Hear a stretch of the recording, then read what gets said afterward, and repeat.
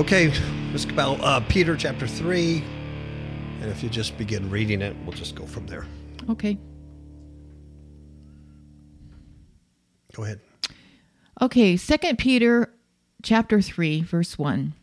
This second epistle, beloved, I now write unto you, in both which I stir up your pure minds by way of remembrance, that ye may be mindful of the words which were spoken before by the holy prophets, and of the commandment of us, the apostles of the Lord and Savior. Let me stop there. Mindful, he's trying to remind us in chapter 3, everything he's just said in 1 and 2, about the words spoken by the prophets and of the commandment of us, the apostles, that they got from Christ, apostles of the Lord and our Savior, right? Mm-hmm. The commandments. So what are the commandments? God's commandments, things he's telling you. So verse 3. Verse 3 says, knowing this first, that there shall come in the last days scoffers, walking after their own lusts. Okay, I'm sorry, scoffers. Right. Scoffers is a derider, by implication, a false teacher. Did you know that? A mocker, a scoffer. So it's not just someone pointing their finger going, hey, hey, hey, but they're false teachers. They're teaching an antichrist doctrine, antichrist teaching, walking after their own lust. And thus, in other words, they're doing their own thing, their desire, their craving. They desire what's forbidden. Mm-hmm. And this verse goes back to Jude 18, where it says, how that they told you there should be mockers in the last time who should walk after their own ungodly lusts. Mm-hmm. Verse 4, and saying, where is the promise of his coming? For since the fathers fell asleep, all things continue as they were from the beginning of creation. Mm-hmm. So, when's Christ coming? It's not going to happen. It's not going to happen. The church triumphant, we're just going to keep going and winning souls and blah, blah, blah. All things continue, as they were from the beginning. Mm-hmm. Okay. Verse 5, for this they willingly are ignorant of, that by the word of God the heavens were of old, and the earth standing out of the water and in the water, whereby the world that then was, being overflowed with the water, perished. But the heavens and the earth, which are now, by the same word, are kept in store, reserved unto fire against the day of judgment and perdition of ungodly men.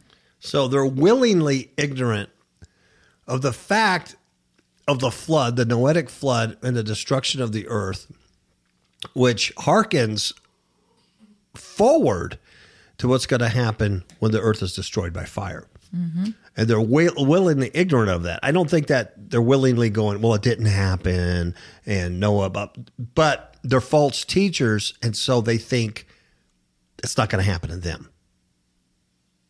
It's not going to happen to them. I'm not an ungodly man. I'm not a son of perdition. I'm not going to be judged. Mm-hmm. They're willingly ignorant of God's judgment on ungodly man. There was only 8 people saved. That's right. Out of probably millions of people that were occupying the earth at the time, there's only 8. So, look at the chances on that. Verse 8, but, beloved, be not ignorant of this one thing, that one day is with the Lord as 1,000 years, and 1,000 years as one day. And that's also found in Psalm 90, verse 4. Yep. Verse 9. The Lord is not slack concerning his promise, as some men count slackness, but is long-suffering toward us, not willing that any should perish, but that all should come to repentance. But the day of the Lord will come as a thief in the night, in the which the heavens shall pass away with a great noise, and the elements shall melt with fervent heat. The earth also and the works that are therein shall be burned up. This is the day of the Lord. It's the day of the Lord. I know there's all kinds of people get involved in pre-trib, post-rapture, and all this stuff. This is the day of the Lord. This is the end of the age. Whether there's a rapture that happens before that, or just we all die, get burned up. I don't know. Doesn't matter. Only thing that matters is the day of the Lord. It's the end of the age. So we can get out of this stupid matrix under Satan and get into a real world with righteousness and mercy and justice. That's all that matters. But in this particular passage here, it's the heavens are going to pass away, the great noise, and the elements. The Greek for that, it's the principles. It's the element. It's a rudiment. It's the first things, kind of like an alphabet, but not the. It's the written characters, but not the spoken word. You know what I mean? Mm-hmm. So it's the basic stuff that's holding the universe together, the heavens, the stars, stuff. It's going to melt. It's going to be unloosed or dissolved, break down, pull away. And also the earth. It's separate. So the heavens break down, but also the earth and all the works that are in the earth are going to be burned up. That's right. That's just a fact. And even in Matthew and Mark, Jesus says, heaven and earth shall pass away, but my words, his logos, shall not pass away. Yep.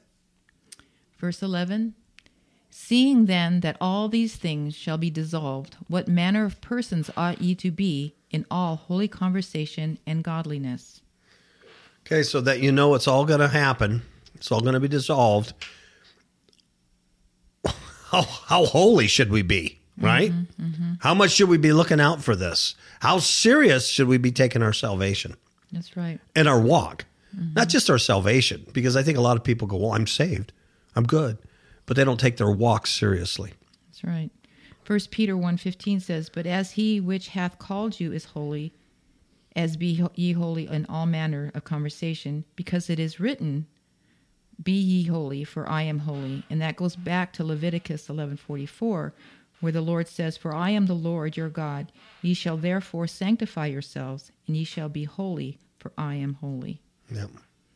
Verse 12, looking for and hasting unto the coming of the day of God, wherein the heavens being on fire shall be dissolved, and the elements shall melt with fervent heat. That's what we should be doing. We should be looking forward to that. I know I am. I can't wait. That's right. Yeah. And I think that goes back with June 21st, where it says, keep yourselves in the love of God, looking for the mercy of our Lord Jesus Christ unto eternal life. Verse 13, nevertheless, we, according to his promise, look for new heavens and a new earth, wherein dwelleth righteousness. And I'm really looking forward to that. Yeah. So even though a day to the Lord's 1,000 years, and he's not slacking his promise, and it's a long time for us little ants on this anthill.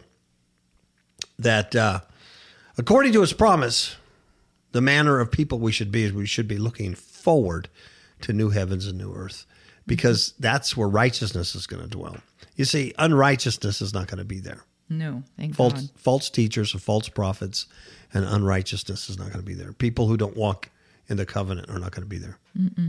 And Isaiah 65:17 says, behold, I create new heavens and a new earth, and the former shall not be remembered, nor come to mind. And in Revelation 21:1 says, and John said, and I saw a new heaven and a new earth, for the first heaven and the first earth were passing away. He saw it. He saw it. Verse 14, wherefore, beloved, seeing that ye look for such things, be diligent, that ye may be found of him in peace, without spot and blameless. Without spot and blameless, also in peace. If you're doing pagan practices and you're not walking under the covenant, you're disobedient to God's word, or you're following false doctrines, false teachers, false people, you don't have peace in your life. You have problems in your life. You know why? Because you bring a curse. You bring the Deuteronomy 28 curses on yourself. So that's why it's important what he's writing here. Be diligent, you be found in peace, not found cursed. And if you're at peace or in peace, be without spot and blameless. Yeah. 1 Thessalonians 5:23 says, and the very God of peace sanctify you wholly, and I pray God your whole spirit and soul and body be preserved blameless unto the coming of our Lord Jesus Christ. And then 1 Corinthians 15:58 says, therefore, my beloved brethren, be ye steadfast, unmovable, always abounding in the work of the Lord, for as much as ye know that your labor is not in vain in the Lord. Philippians 1:10, that ye may approve things that are excellent, that ye may be sincere and without offense till the day of Christ. 15. And account that the long suffering of our Lord is salvation, even as our beloved brother Paul, also according to the wisdom given unto him, hath written unto you. As also in all his epistles, speaking in them of these things, in which are some things hard to be understood, which they that are unlearned and unstable wrest, as they do also the other scriptures unto their own destruction. So when you teach a false doctrine, or you follow somebody who teaches falsely, and they're leading you away from the true scriptures, you're unlearned. They're unlearned and you're unlearned. And these unlearned people are unstable. And so they wrestle the truth out of those scriptures and they twist them. Mm-hmm. But it's, like Peter says, it's to their own destruction. Yeah. It's not okay. Apostasy is not okay. Mm-mm. It's not okay. It's basically having a double mind. Yeah.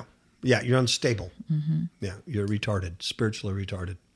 Verse 17, Ye therefore, beloved, seeing ye know these things before, beware lest ye also, being led away with the error of the wicked, fall from your own steadfast. And in Ephesians 4:14 says, that we henceforth be no more children tossed to and fro, and carried about with every wind of doctrine, by the sleight of men and cunning craftiness, where they lie in wait to deceive. And then in 2 Peter 2:14 through 18, what we taught last week, or read last week, was having eyes full of adultery, and that cannot cease from sin, beguiling unstable souls, in a heart they have exercised with covetous practices, cursed children. And then verse 18 says, For when they speak great swelling words of vanity, they allure through the lust of the flesh, through much wantonness, those that were clean escape from them who live in error. Yeah. Yeah, that's for you. That's not, just pointing to the Catholic Church or to the paganisms or Satanists. That's for cultural Christians. Mm-hmm. That's exactly what it's written for. That you should be aware. That you're being led away with the error of wicked people. And then you fall from your own steadfastness. In other words, you fall from your own steadfastness of mind. Mm-hmm. You lose your real faith in Christ and start following false teachers, false doctrines, run around doing all kinds of other stuff. And it's not okay. You're not going to be okay at the end of the day, at judgment time. You're not. You need to be aware of that and know that. And I think a lot of people think it only applies to somebody else, but not to them. But it applies to all of us. That's right. Yeah. And verse 18 says, But grow in the grace and in the knowledge of our Lord and Savior Jesus Christ. To him be glory both now and forever. Amen. And then Ephesians 4:15 says, But speaking the truth in love may grow up in him in all things, which is the head, even Christ. And then 1 Peter, 2nd chapter, verse 2 says, As newborn babes, desire the sincere milk of the word, that ye may grow thereby. And what I thought was interesting with this last verse, actually it goes back to 2 Peter 1:5 through 8, where it says, And beside all this, give all diligence to your faith, virtue, knowledge, temperance, patience, godliness, brotherly kindness, and to brotherly kindness, charity. For if these things be in you and abound, they make you that ye shall neither be barren nor unfruitful in the knowledge of our Lord Jesus Christ. There you go. Yeah, it's like you said, the milk, and then the adding upon the basic stuff. That's what makes you steadfast. Yeah, and the Old Testament even teaches precept upon precept. Mm-hmm. And I couldn't end it better than Peter. I couldn't, say it better. Grow in the grace and the knowledge of the Lord. Mm-hmm. If you don't, you're not going to have eternal salvation. Simple as that. And with that, do you have anything else to add, Ms. Cabell? No. Okay. With that, I just want to say we're going to be gone for a while. We won't be doing a Freedom Friday or a show next week. See May what, 4th and 5th? Mm-hmm. Well, Friday's the 4th, and then Monday's, I don't know, 6th or something. We won't have any shows. And we won't have Freedom Friday or this show. And I don't know when I'll do another one. The other thing that you need to know is more than likely, if you're listening to us through Spreaker or the Spreaker app, more than likely I'm going to shut that down this week or maybe today. We'll be on Blog Talk Radio, and we'll only have that one platform.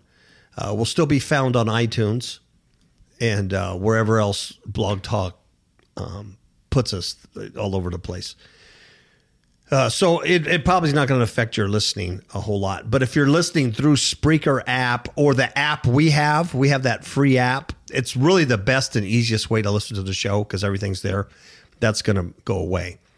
And I'm getting rid of that. We're scaling down. I'm just going to do Blog Talk for a while, and we'll see where we'll go for that. We just got to retool. Okay? So anyway, I don't know when we'll be back. We may not. I may never be back. So good luck to you all. Grow in His grace, and don't be deceived.